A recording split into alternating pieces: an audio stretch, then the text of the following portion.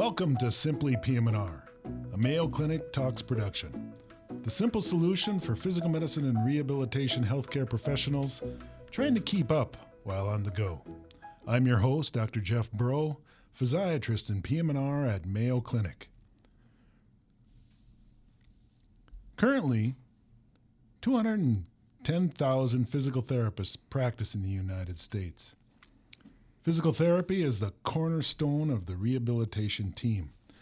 Interesting, the founder of rehabilitation here at the Mayo Clinic, Dr. Frank Krusen, was initially appointed the first director of physical therapy in 1935. Over the last decade, this profession of physical therapy has undergone a vast array of changes. Today we're joined by Dr. John Holman, a colleague at the Mayo Clinic and current director of the physical therapy program here at Mayo Clinic. Thanks for joining us today, John. Well, you're welcome. Thanks for having me. So I know physical therapy has undergone a great deal of change over the last decade, 2 decades. So what are the current educational requirements for physical therapy? Yeah, good question. So currently, all physical therapy programs in the United States award the Doctor of Physical Therapy degree, or DPT degree. Most commonly, earning the DPT degree will require 3 years of post-baccalaureate study. So a typical physical therapy program consists approximately of 2 years of didactic coursework and then 1 year or up to 1 year of clinical experiences.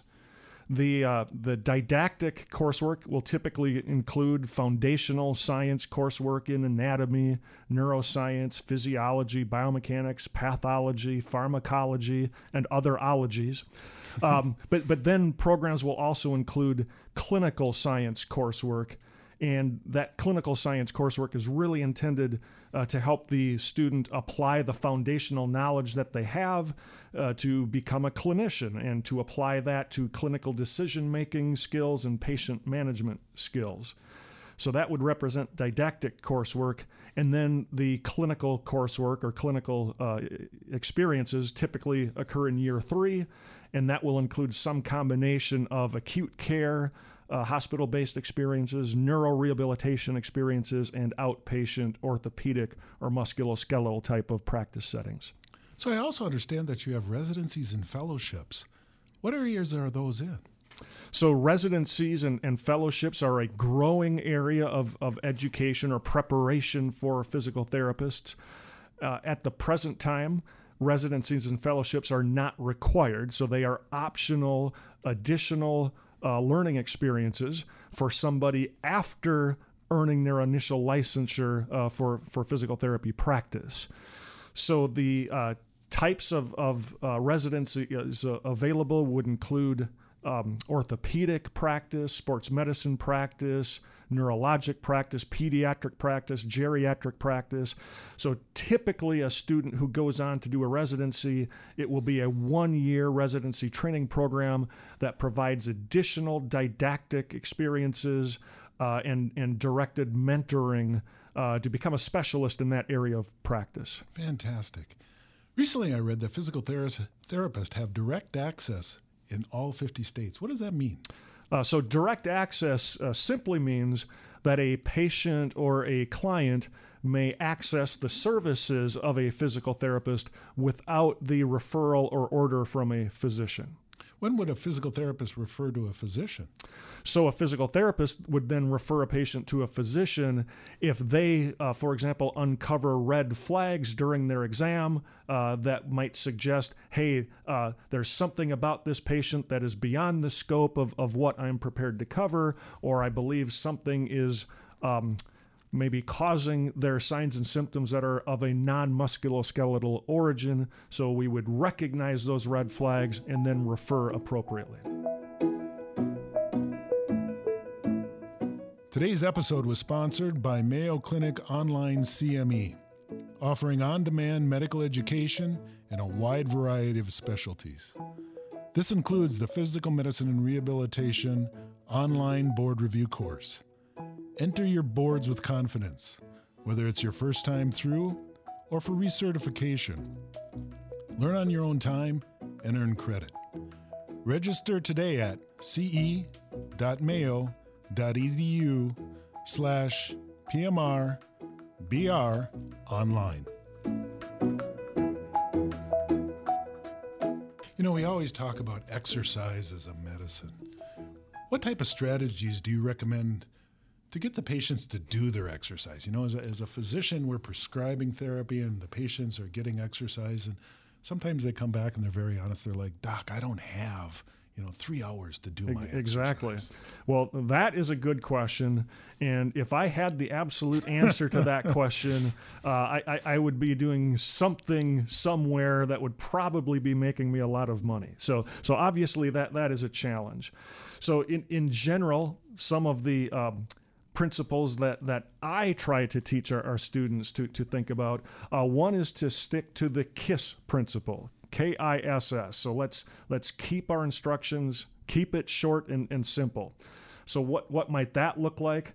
Well, it could mean that we start an exercise program by identifying just a few key exercises that individual can manage and perfect before we progress that particular program beyond an initial 3 or 4 exercises.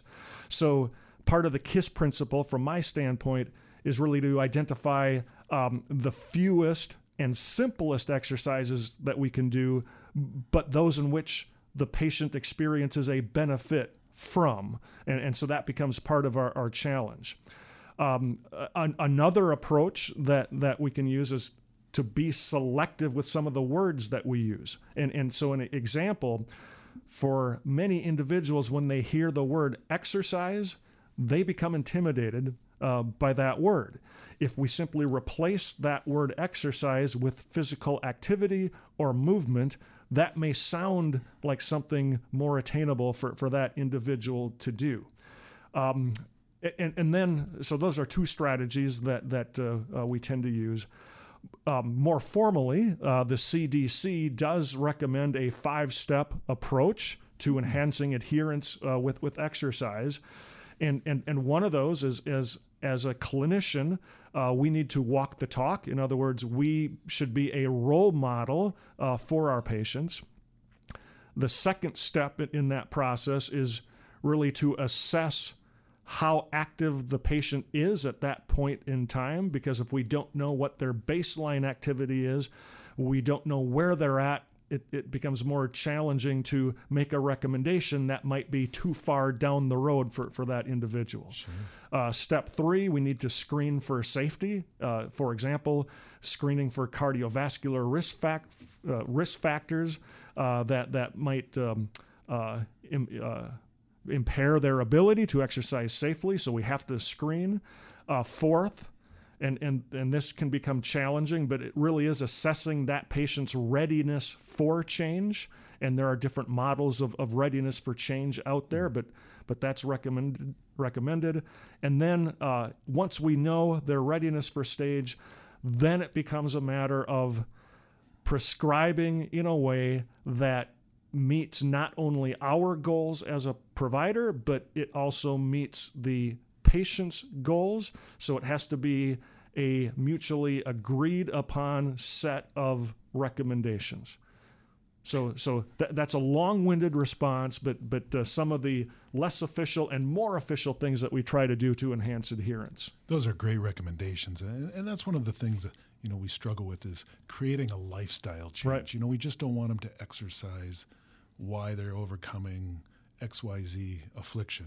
This is a lifestyle change, and that I agree. If we could come up with a way to do that, right. We'd probably still be in Rochester, Minnesota. Perhaps. So physical therapy is more than just exercise.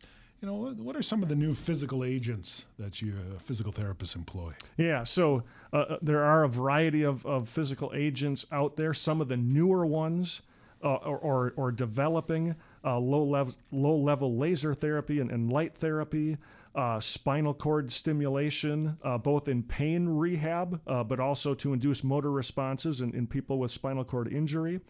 There are individuals who are exploring repetitive transcranial magnetic stimulation and stroke rehabilitation.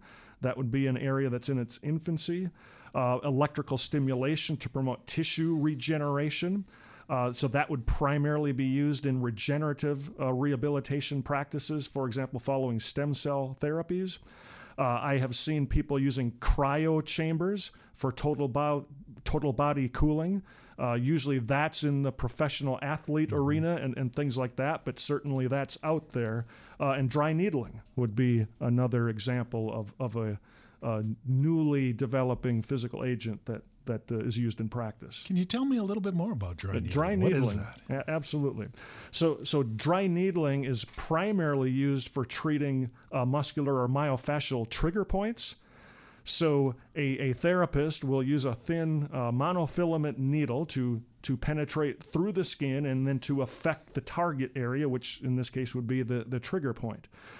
Some people refer to dry needling simply as another form of instrument-assisted soft tissue mobilization.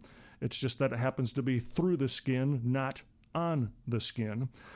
Dry needling typically would not be something that is done in isolation or as a standalone treatment. It's going to be done in combination with other therapy procedures, be that therapeutic exercise, strengthening range of motion, neuromuscular re-education.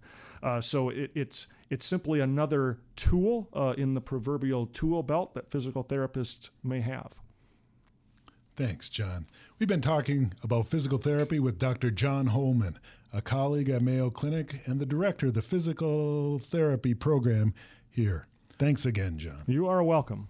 Are you a physiatrist preparing for your upcoming PM&R Part 2 oral boards? Do you need to brush up on your examination skills?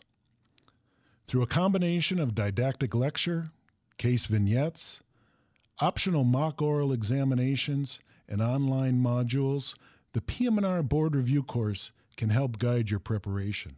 This vital course will be held on the historic Mayo Clinic campus in downtown Rochester, Minnesota every spring, just prior to the American Board of Physical Medicine and Rehabilitation oral examinations. For complete course information and to receive an email when registration is open, visit ce.mayo.edu/PMR.